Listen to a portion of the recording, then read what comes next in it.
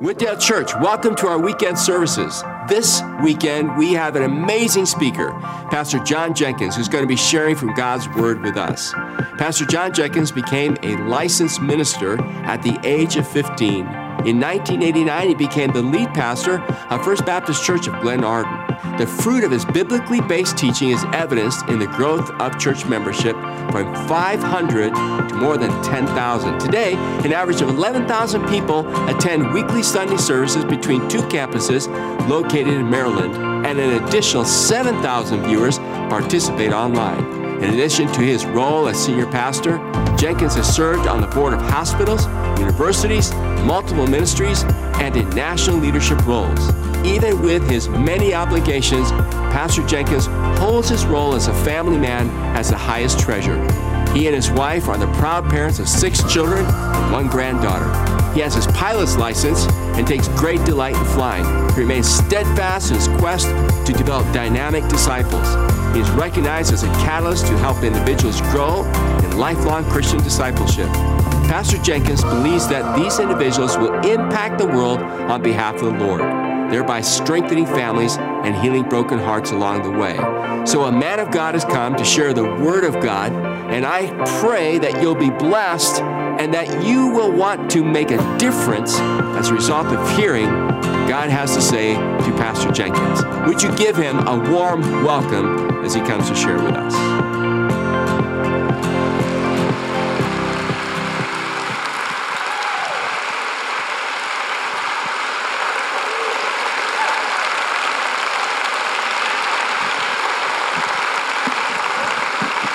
Wow. This is the service I want to be at right here. Good morning. What a joy to be here. I'm so honored and so grateful to the Lord for this opportunity to be here at Wooddale. Thank God for your pastor. Help me celebrate and thank God for Pastor Dale. He's a tremendous man. I honor and salute him and thank him for this opportunity. I've been here at Wooddale before. I came about 8 or 9 years ago. Matter of fact, I came in 2009, actually. I came and shared back in 2009, and I'm honored to be back. And my Lord, you look marvelous. Look at your neighbor and say, you look marvelous. You look marvelous. I bring you greetings from my home church, First Baptist Church. I'm pastoring the church I grew up in. I am pastoring people who taught me in Sunday school. Deacon Walton used to be my Sunday school teacher. He used to tell me in Sunday school, sit down, John Jenkins. And now in deacons meetings, I say to him, sit down, Deacon Walton. I feel good, it feels good. Oh, it feels great. And I am also, my wife is traveling here with me to Minnesota. But she went over to the Lauren Park campus this morning, and she's on her way back to this service here, so she'll be here in a few moments. We've been married for hold up. If we make it to August 23rd, we will have been married 37 years. Amen. That's a miracle. That is a miracle that we made it for 37 years. And I wish I could say we've been married for 37 years because I have been the bomb diggity husband. But that would be so far from the truth. I've been just toe up, messed up, jacked up. I'm a toe up, joke up. But she has stayed with me, not because she always wanted to. On one occasion, she got so frustrated with me and she started crying and she went into the closet and broke out the suitcase and started packing clothes. She said, I'm sick and tired of this mess. I'm leaving. And I didn't know what to do, so I went in the closet after her, broke out my suitcase, started packing my clothes. I said, I'm leaving, I'm going with you. Where we going? We also just recently, our oldest son, he and his wife just had their first child. So we got 2 grandchildren now. Amen. Somebody say, Pastor Jenkins, you don't look like a grandfather. Come on, embellish me for just a little bit. So we're excited about that new grandchild, and we're grateful for that. I want you to pray with me for just a moment. Can you do that? Let's pray. Father, thank you for this opportunity and this privilege. I pray that you would anoint us to be a mouthpiece. I pray that hearts would be open and receptive. I particularly, Lord, pray for these mountain of young people that I see here today, that I know you have a purpose and an assignment for their life. I pray that you would give us your wisdom, your assignment today, to be your mouthpiece. Anoint us in Jesus' name we pray. Amen. All right. Y'all want me to feel at home, right? Okay, thank all 5 of y'all for that rousing. So if I'm back at home and I'm preaching, if I say something really good, the people say, preach on, Pastor Jenkins. Or they'll say, amen. Or they'll say, oh, that's good. You know, they'll talk back at me. So I've been preaching at Wooddale this weekend, and it's been a tough journey. Can y'all help me feel a little bit at home and say, preach on, that's good, amen, that's right. Just anything, grunt, wave at me, anything, any kind of acknowledgement. I'm glad to be here. Matter of fact, I've been to Minnesota. I sat on the board of Bethel University for 12 years. Anybody here know Bethel University? Great school. Amen. Praise the Lord. Amen. Thank y'all. Amen. It's a great school. I remember my very first time to Minnesota was to a Bethel board meeting. I came to a Bethel University board meeting, and it was in January.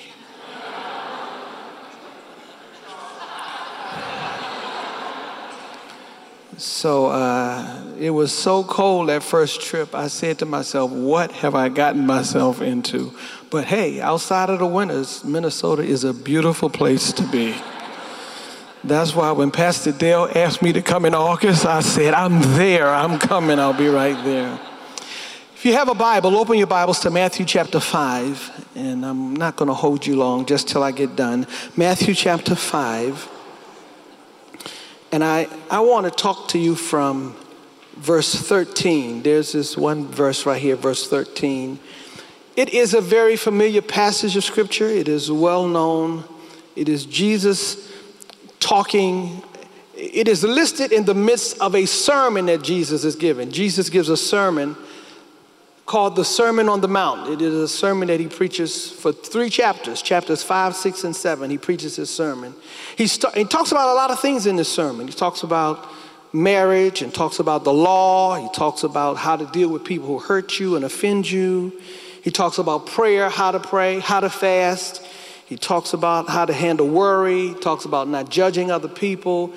The first part of chapter 5, he talks about the Beatitudes. And at the end of the Beatitudes, that's the attitudes we ought to be. At the end of these Beatitudes, in verse 13, he says this, verse 13 of chapter 5, you are the salt of the earth. But if the salt loses its saltiness, how can it be salty again? It is no longer good for anything except to be thrown out and trampled by men. Can I read that again? Okay, you are the salt of the earth, but if the salt loses its saltiness, how can it be salty again?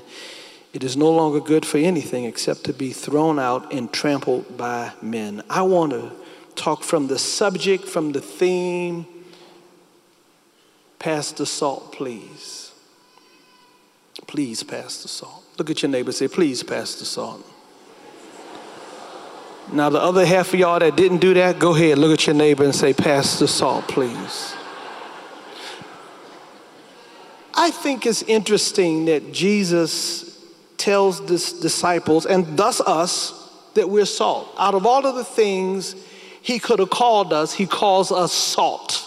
That's amazing to me. He didn't say you're the metal of the earth, or he didn't say you're the brick of the earth or the steel or dirt or water or fire. There's a lot of things he could have said. But right here he says, you're the salt of the earth. And it was interesting, and I was curious as to why he called us salt. Why did he tell them and us that we're salt? And I began to do some research on salt, and I found out a lot of things about salt. I found out so many things. The first thing, and I got 3 points I want to share with you today. Some of these points have subpoints, but I want to talk about, number one, the power of salt. Somebody say the power of salt. That's my first point, that salt is a powerful commodity. It is powerful. What's powerful about salt? Because it is a commodity. Salt its scientific name is sodium chloride. Go ahead, Pastor. I'm talking scientifically to y'all today. It's 40% sodium, 60% chloride. Salt has over 14,000 uses. Matter of fact, salt makes up 28% of your body weight. Back in Bible days, it was considered very valuable. Salt was considered a valuable commodity, almost like money. You went to visit somebody's house for dinner, you could tell how valuable you were to them based on how close they sat you to their salt cellar. So if you were on the table, on the end of the table that was closest to the salt cellar, you were considered valuable. If you were on the other end of the table, well, you were all right. Salt is a product of a, listen to this, chemical reaction between two elements. When these two elements get together, sodium and chloride, when the two of them get together, they produce salt. And Jesus perhaps says that we're salt because there ought to be a reaction, a chemical reaction with us when a sinner comes in contact with the grace of God and we become salty. That's what we're supposed to be, the result of a chemical reaction between God's grace coming into our lives and making us different. Matter of fact, salt is essential to your life. You cannot live without salt. Matter of fact, if you don't have salt, you become dehydrated. Salt helps your body to maintain liquids. If you don't have salt in your body, you become dehydrated. Your blood pressure will go down. You could go into a coma. You can die. Salt is essential. So with over its 14,000 uses, I discovered the power of salt and what it does. First of all, salt is a seasoning. Somebody holler out, seasoning. It's a seasoning. Thank you. I love y'all right here. I might preach on for the rest of the day, y'all responding to me here today. It's a seasoning. And I don't cook, but people who cook use salt to help bring out the flavor in food. That's what it does. It brings out the flavor in food. God calls us to be a seasoning. He says that we're salt because we're supposed to be a seasoning. We're supposed to help bring the best out of people. We're supposed to help them become the best, be the best. I look back over my life, there have been times and seasons when I haven't been salt. I haven't been bringing the best out of people. Matter of fact, there have been some seasons and times when I brought the worst out of people. I brought the worst out of my wife a few occasions when she decided she was going to leave, and I wouldn't let her. When I told her I was going with her, I was bringing out the worst. One time we were having a conversation. It was probably more like intense fellowship. And she said to me, the problem with this marriage, John Jenkins, is we are both in love with you.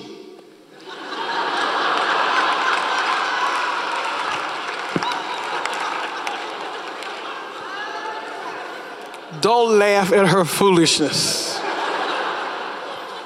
And the fact of the matter is, I wasn't bringing the best out of her. I was bringing the worst out of her. And some of you, perhaps when people come in contact with you, you're not bringing the best out of them. And that's what salt does. Salt brings the best out of people. When people encounter you, we're supposed to help be bringing the best out of them. We're supposed to be helping them become everything that God created them to be. That's what salt does. We're supposed to inspire people, motivate people, help people, encourage people, equip people. That's what salt does, bring the best out of people. And it has taken me a minute to learn how to bring the best out of my wife and my kids. I had to change. I had to become, here's a big bird word. Here's a big bird word for today, sensitivity. I had to learn to be sensitive because I had been insensitive to my wife. And so for me to bring the best out of her, God had to, for me to be seasoning her, I had to learn to be better than I was. And so I learned, I adjusted myself. I made changes. I learned how to enter into her world because I used to be selfish, self-focused. I used to be only concerned about me, but God brought me into her world and God taught me how to be sensitive to her. I remember one time I bought her some curtains for the for the dining room. I bought her some curtains for the dining room, and she was sitting in the dining room looking at the curtains, enjoying the curtains, and she asked me to come in and sit down and look at the curtains with her. And I blew her off. I'm an important person. I'm a pastor of a church. Sermons to prepare, messages to write, Bible studies to get together, phone calls to make, meetings to have. I ain't got time to sit down and look at no curtains. I blew her off and went about my way. But then God brought me to a verse, 1 Peter 3:7. You don't have time to turn there. Jot it down. Read it when you get an opportunity. I read 1 Peter 3:7, and God convicted me and said in 1 Peter 3:7, if I wanted him to answer my prayers, I needed to dwell with her with understanding. Understanding? You know, understanding a woman can be a difficult thing. Come on, brothers. Don't leave me hanging out here by myself. Thank you. I know somebody, his wife is not here with him. That's why he can say that here today. God says you better learn to dwell with her with understanding, or else your prayers will be hindered. Ooh, that took me by surprise. I was shocked, and I got convicted because I want God to answer my prayers. So I engaged in entering into her world and being sensitive to her and understanding her and being compassionate and helping her bring the best out of her. And so when I bought her a second pair of curtains for the living room, those first one was for the dining room. I bought her some for the living room, and she was sitting in there looking at them. She didn't have the courage to ask me to come in and look at them with her because I blew her away the first time. But this time, look at me, I'm sensitive. I'm such a sensitive person. I walked in and sat down and looked at them without her even asking me. Somebody say, "Go ahead, Pastor Jenkins." There I am sitting down, watching, looking at the curtains. I'm just sitting in there. We ain't saying nothing. Ain't nobody talking. We just looking at the curtains.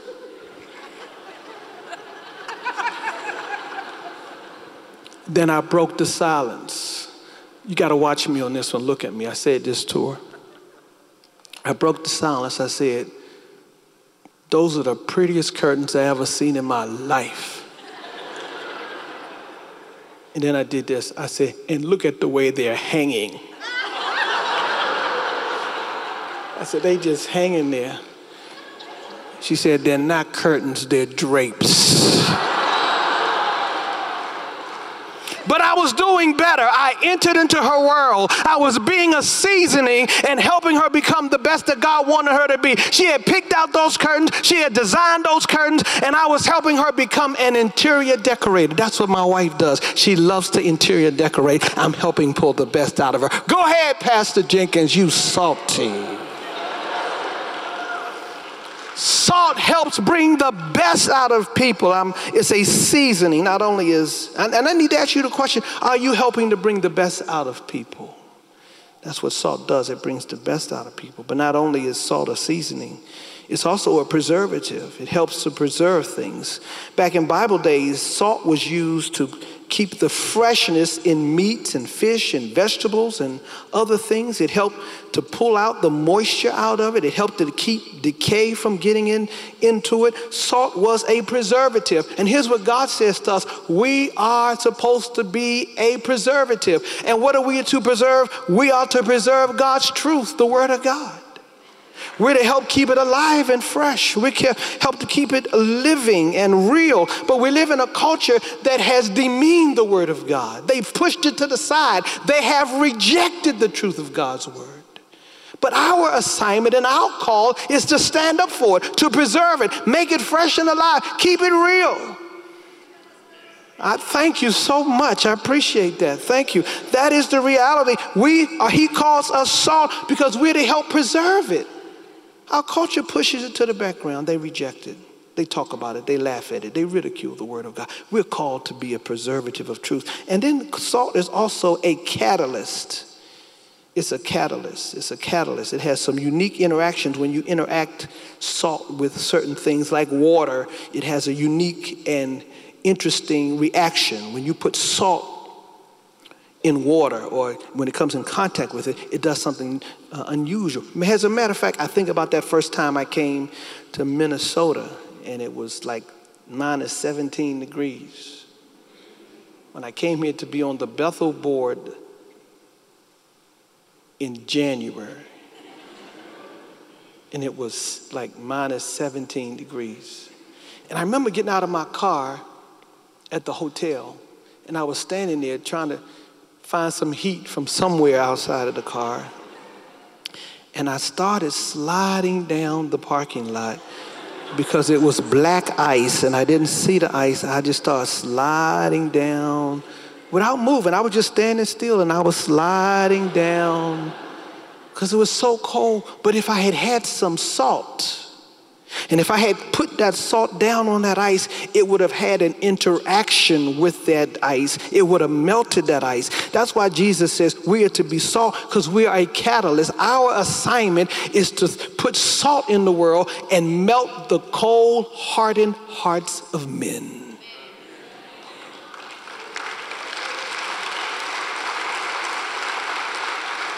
When we show them the love of Jesus Christ, when we show them that God cares about them, we are to melt their cold hearts and open their hearts to the gospel that has the power to change their lives. Go on and preach, Pastor Jenkins. I'm doing the best that I can. Go preach. If I was at my church, they would be waving me on. Preach on, Pastor. They would be.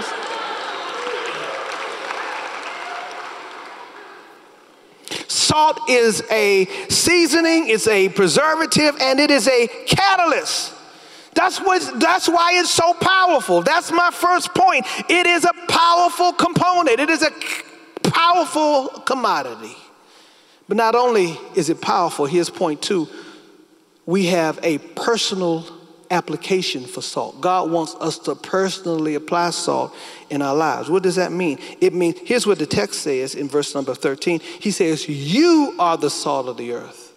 That's you and I. God calls you and I. You see, the problem is we've pushed this assignment onto others, onto pastors, onto preachers, when God says you and I are supposed to be salt. You and I are supposed to be the salt of the earth. Look at your neighbor, say, that's you. That means you. Go ahead, tell him, look at him. Eyeball to eyeball, look him right in the face. That means you. Not everybody else, you. You're supposed to be the salt of the earth. And look at what he says. He says, you are the salt of the earth. Now, I love that right there. He says, you're the salt of the earth. Notice what he didn't say. He didn't say, you're the salt of the earth, of the church. See, we got people that are salty in church. We'll be salty in church. We'll be nice in church. We'll be nice to people we know. We'll be nice to people who are nice back to us. But he says, you're the salt of the earth. That means we're to take the salt outside of the walls of the church and take it into the world, and we're to be the salt of the earth. Go on and preach, Pastor.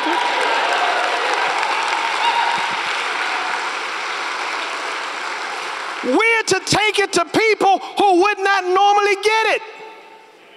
We're to take it into the earth, into the hedges and the highways. We're to take the salt to the poor, the destitute, the jacked up, the sad, the hurting, the bruised. We're to take it to others who've never heard this gospel, who have rejected the gospel, who are hurting and bruised and poor and jacked up. We're to take it to jacked up people. Guess what? The person sitting next to you is a jacked up person that had some salt poured into them somewhere. We all jacked up jokers that just had some salt put on us. And that's what he says, you're the salt of the earth. And there's a personal application that all of us are supposed to do that. We're supposed to take it and apply it to our life and be seasoning and to be a preservative and to be a catalyst and to bring change to our communities and to our culture. That's what we are called to do. We live in a culture where people are only concerned about themselves. It's me, myself, and I. I've been in churches and preaching where people come and they hear the message, and if it's not about helping them feel better about them and their circumstance, they get up and walk out in the middle of the sermon. And I know I'm not the greatest preacher in the world, but I'm not that bad. Can't you just wait for I get done? But we're so self-centered and so self-consumed that it's all about us when Jesus says we're to be salt of the earth.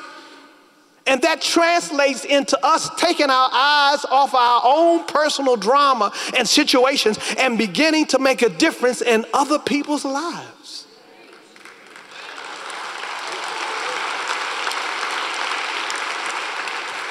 When I first became the pastor of the church that I'm pastoring, I'm the pastor of the church I grew up in. I grew up in this church, and I'm pastoring people who once taught me in Sunday school. Did I tell y'all that already? Told you about Deacon Walton, how I get great joy out of saying, sit down. And he already be sitting down, and I still tell him, sit down, and I still feel good about it. I'm pastoring, and when I first came to pastor 27 years ago, I've been there, this is my 28th year. And I look so young, don't I?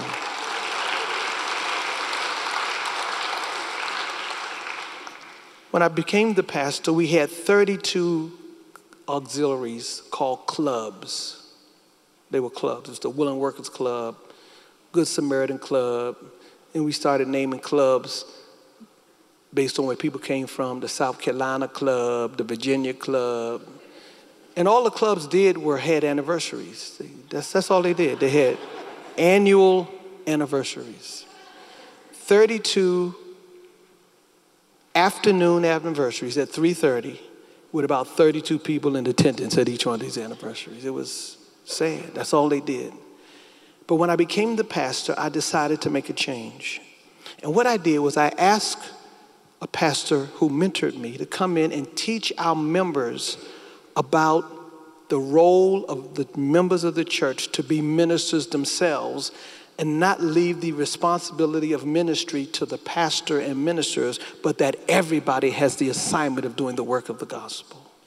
That's what I asked him to do. So instead of doing the normal 5-night revival, we used to have 5 revivals for 5 nights with choirs and preachers, and people come in and say, we had great revival this week, and the preacher preached. What did he preach about? I don't know, but it was good. You know, it was that kind of thing. Instead of doing that, I had this man come in and teach us for 5 nights about the work of ministry and the responsibility that we had as members. And on Thursday night of that night, have I lost y'all? Are y'all still with me? On Thursday night, he did something that changed our church forever. It was remarkable. It was life-changing. On Thursday night, he brought out a chart, 2 charts, big paper. He drew a big circle on the first chart, big old circle, divided it up into a pie. And he asked us about the problems in our community, and he wrote them down. And each slice of that pie was one of the problems. And we named unemployment and violence and drugs and divorce and education. We named all of the problems in those slices of pies around the circle of that pie of our community. Then he went over to a second chart that he had, a big circle broken up into slices. He said, now name the auxiliaries of the church. And we named the 8 choirs, and we named the South Carolina Club and the Virginia Club, and we didn't have a Minnesota club because y'all wasn't there. And we named the auxiliaries and the ushers and Good Samaritans and Willing Workers. And then he asked a question that was life-changing. He asked us, what are these auxiliaries doing over here to make a difference in the problems over here? Wow.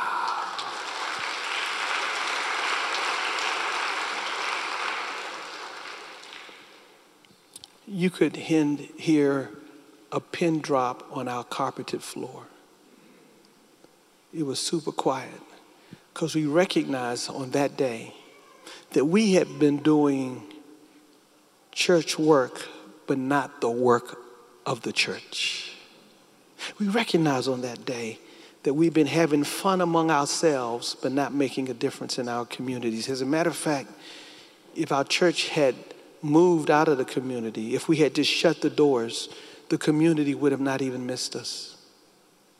It was a sad day, deathly quiet. We decided from that session, from that teaching, from that series of instructions, that we would make some changes. And here's what we did. Every ministry, every auxiliary changed its name from being a club to being a ministry, from being self-focused to being externally focused. And every ministry, listen to this, found a need in the community to serve.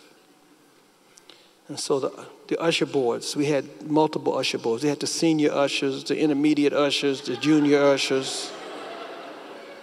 All 8 choirs, every 8 choir found need in the community. And for that following year, they went out and found needs in the community. So that when this pastor came back the following year and did part 2 of this training, he started off on Monday night with these pies. But when he asked us that following year on that Monday night, what were these auxiliaries doing to address the problems over here, we were ready for him that time.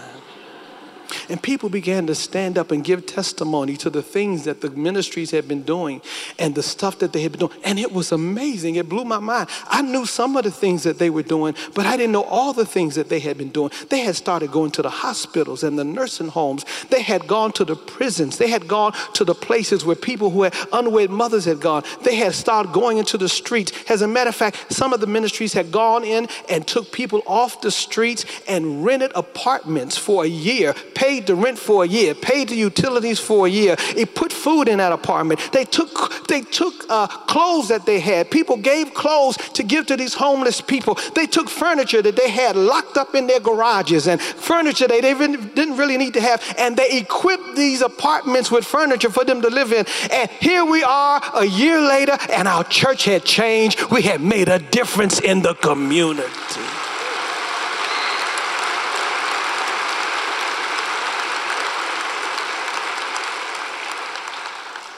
There wasn't a dry eye in that place that night. Not a dry eye. I get choked up thinking about it. My eyes are watering up with tears just thinking about that night, because the reality of the fact is some of the people in that room that night stood up and testified and said, I'm here, a member of this church, because such and such a ministry adopted my family when my husband died. And here I had these children and my husband had died and we didn't have that breadwinner and that man in our house. And so that ministry adopted us and they bought us food every day and they helped me take care of my kids and they helped babysit my kids and they helped us pay our rent. They helped us do some things that we need to get done. It was amazing.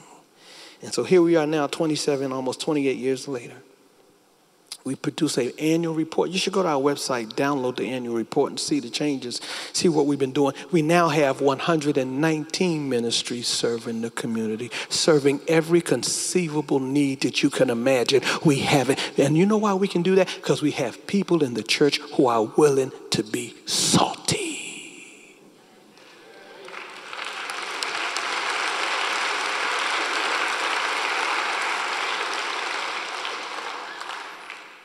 It was life-changing. Still is life-changing. I need to close this message. I thought somebody would say, take your time, but I see y'all didn't. I gave you space. Here's my first close.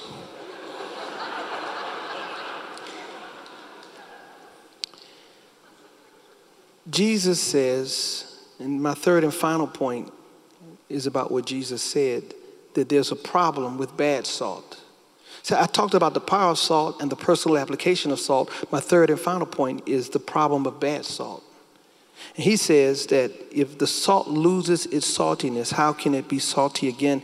It is no longer good for anything except to be thrown out and trampled by men. When salt is ineffective, when it's no longer willing to be salty, when it's no longer willing to make a change, he said it's good for nothing. I learned in my study about salt that the Dead Sea, y'all know what the Dead Sea is? The Dead Sea is a sea. Go ahead, Pastor, such deep revelation. The Dead Sea is called dead because it has no life. Nothing lives in the Dead Sea. And the reason nothing lives in the Dead Sea is because it is 7 times saltier than other oceans. It's too salty. And that's what we have in church. We have people who can become, in fact, too salty. You say, Pastor, how can you become too salty? You're too salty when all you're doing is taking in, but you're not putting anything out. It's a Dead Sea and nothing lives in it because water comes into the Dead Sea, but it doesn't have a place for it to be outlet. There's no place for the water to go to flow to anything else. It just takes in. And that's what happens in church. We got people in church who take in messages, hear good preaching, hear good gospel, hear good singing, but don't do anything with it. They don't make a change. They don't deposit to other people. They don't share with other people. They don't care about other people. They don't love on other people. They just take it all in. And so you become so salty that you're no salty good.